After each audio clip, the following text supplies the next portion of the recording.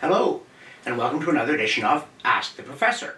Yes, I'm back from my nap, and resuming this crowd-driven feature where we respond to your questions about everything from politics to current events, economics, history, all the things that matter to us in our life together as citizens. And today's question comes from Steve, and he asks, why did the Pope condemn Magna Carta?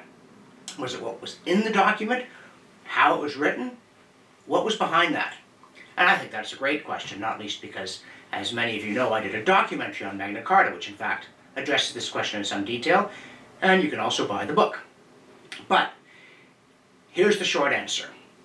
It shows what happens when the papacy gets dragged into secular politics, though it's difficult entirely to avoid because it was to do with an argument about whether the Pope or the King got to make, or at least approve, key clerical appointments. Bearing in mind, of course, at the time of Magna Carta, that is in 1215, England is a Catholic country.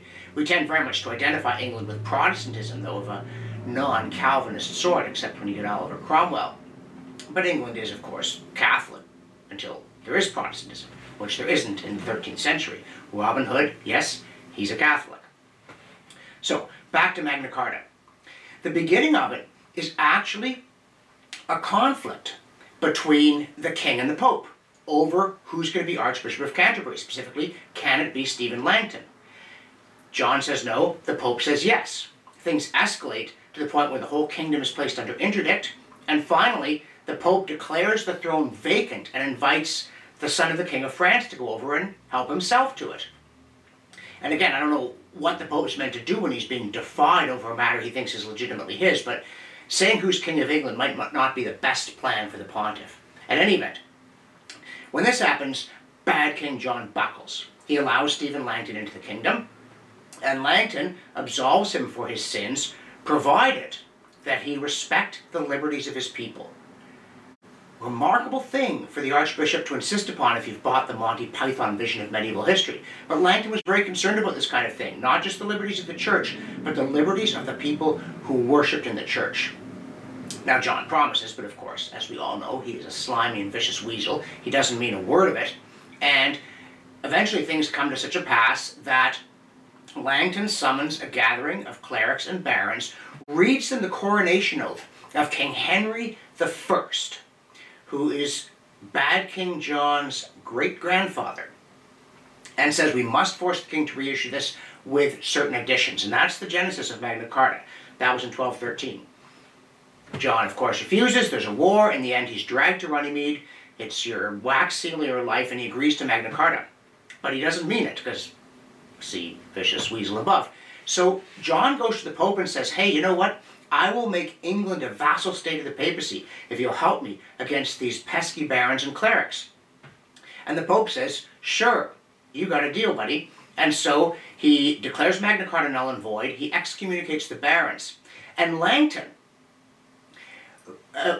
on whose behalf the Pope had a confrontation with the king, now the Pope and the king are together, well, Langton stands up to both of them. He won't read the excommunication aloud. He's forced to flee the kingdom.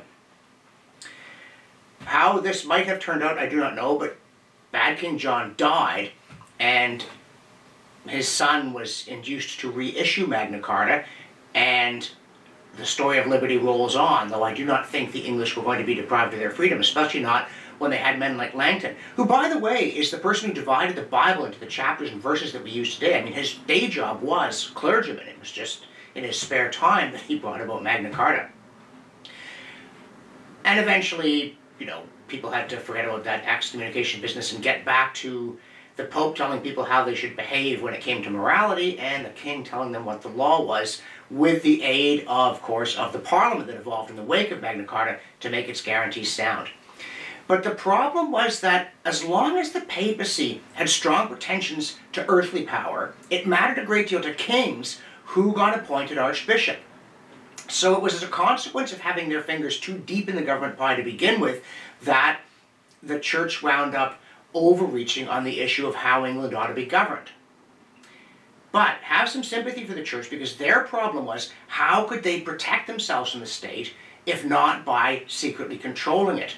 And the first article in Magna Carta guarantees the liberty of the church, because if the church knows it's safe from the state and that the state is bound to the laws it ostensibly lives under, then it doesn't have to try to be the power behind the throne, or worse still, on it.